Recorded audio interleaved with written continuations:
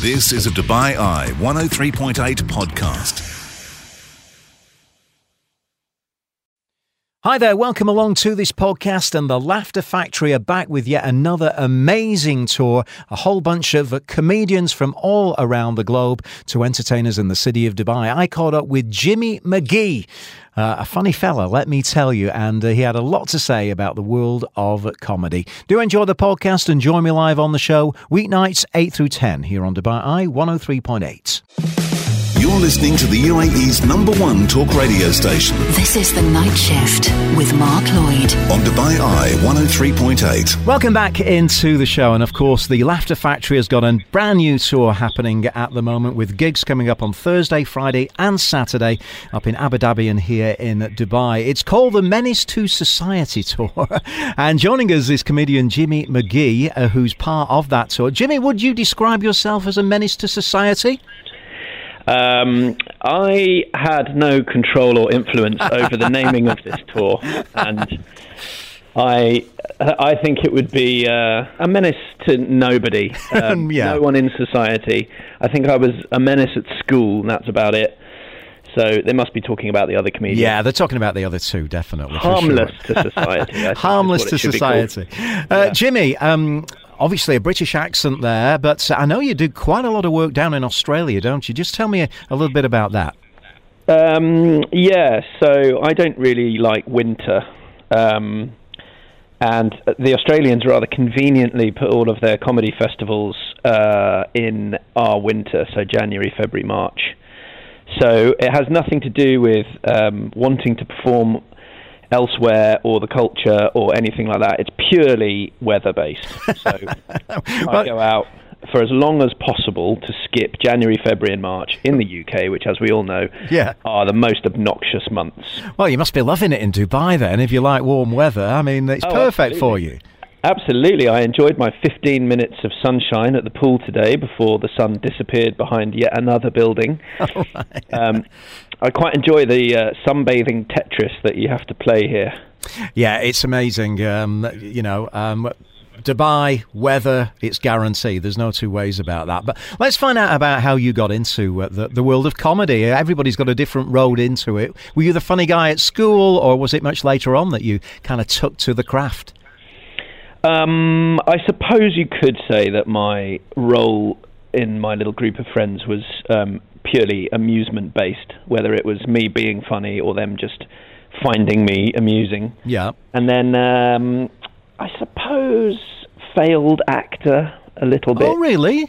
And then I threw away a perfectly good career in television production, science documentaries, and ran off to join the circus. Wow. So I did stand up when I was a drama student, and it was my secret shame for many years.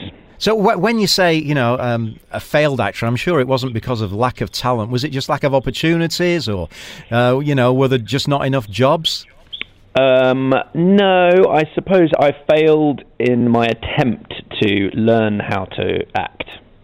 So I wanted to be an actor. Yeah. I did drama at university, but then I did stand-up, and that sort of immediately became much more my kind of thing, because you've no boss, you've no lines, you've no writers, you've no one to report to.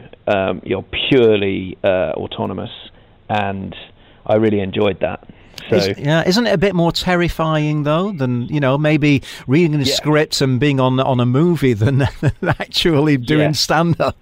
Well, the point with stand-up is when it goes well, you're an absolute hero. Yes. And when it goes badly, there is nowhere to hide. You are standing alone on a stage with 200 very disappointed people staring at you. Oh, no. So we live on a kind of precipice of, agony and ecstasy.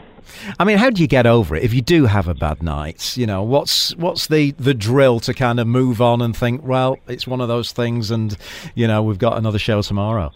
Moan about it endlessly to the other comedians and promoters and anyone else who'll listen. Complain about how it wasn't your fault, all the audience's fault. And then after about a week, you stop thinking about it every minute of every day. Right. What's the life like of a working comic in the UK now? I'm guessing motorway, it's like an elastic band up and down. I mean, how many gigs a week average do you do? Well, I mean, anywhere from 3 or 4 to every night sometimes. You tend to work in clusters. Yeah. And obviously it's becoming a little bit more expensive to get around the country now. So you tend to wedge in as many gigs in one place as you can. Yeah, right. Going to pop up to Manchester and back. Life on the road, lots of trains, lots of sitting at platforms, dealing with delays or driving endless hours, lots of podcasts and audiobooks. I bet, yeah. What about writing, Jimmy? What's your approach to that? Well, that's a much more difficult thing to kind of to have a system for. Really, you can try all sorts of. There's disciplined, sit down, try and write for 2 hours at your laptop, look through your notes kind of thing. But sometimes it just doesn't come. It's it is like lightning in a bottle sometimes. So I find that I am more productive when I'm moving around, when I'm on the road. So if I'm traveling, as soon as I get on an airplane or a train, I find I reach for my notebook. If I land in another country, I'll immediately start thinking of all sorts of stuff. If I sit down at my laptop and try to write comedy, nothing will happen. Yeah. I mean, arriving in a city like Dubai, obviously big contrast to the UK. But do you find material that works, that you've sourced locally here? Yeah, I think so. I think the first time I ever came here, I was so kind of blown away, and I wrote all sorts of new routines. I remember someone taking me to an infamous beach club, and I had a whole bit about that within a day, because you're just seeing lots of new things and you're experiencing a whole thing. And obviously Dubai has a particular, culture, and also the expats that you meet along the way are all quite funny and interesting. So there's lots of stuff that you can work up pretty quickly. Same in Australia. So the thing with comedy, if an Australian made an observation about something that Australians do, then the audiences would go, yeah, fine. But if a Brit comes over and makes exactly the same observation, they fall over. So you are in a kind of exalted position by just having a different accent. So you can go, goodness me, why do you do this? And they just go, oh, mate, that's so funny. Oh, you've got the Australian accent off. There's no two ways about that. I mean, who are some of the comics that have perhaps rubbed off a little bit on you that, you have admired and perhaps taken a little bit from?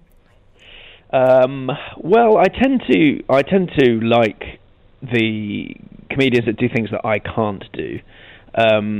So a lot of the Irish guys who just they don't seem to have any kind of jokes. They just tell these wonderful kind of stories. Yeah. And you're just laughing constantly throughout it you can't pin down like that's a punchline, that's a punchline, that's a punchline. There's an elegance to that kind of storytelling stand-up which I love. And equally, I like people that write proper jokes, so Jimmy Carr, that kind of thing. Yeah. Reel off jokes, because I don't really do that either. Right, so we've got gigs coming up on the 19th. That's Thursday night at the Park Rotana in Abu Dhabi. Media Rotana on Friday the 20th. That's in Al Barsha Heights. And you're at Duke's, a Royal Hideaway, on the 21st on Saturday. All the ticket information you'll find at thelaughterfactory.com. Anything else you want to get up to, Jimmy, whilst you're making us all laugh on these gigs? I think, no, I'll just be finding my little patches of sun in between, I think, over the next few days. You'll find me spread-eagled out on a sun lounger somewhere. Lovely. Well, I hope you get the greatest tan ever, and everyone's very envious when you go back. Jimmy McGhie, you're definitely not a menace to society. You sound like a super guy, and it's been great chatting with you on the show. Thank you. Thanks for having me. Cheers. You've been listening to a Dubai Eye 103.8 podcast. To enjoy lots more from Dubai Eye in the United Arab Emirates, just go to DubaiEye1038.com or find them wherever you normally get your podcasts.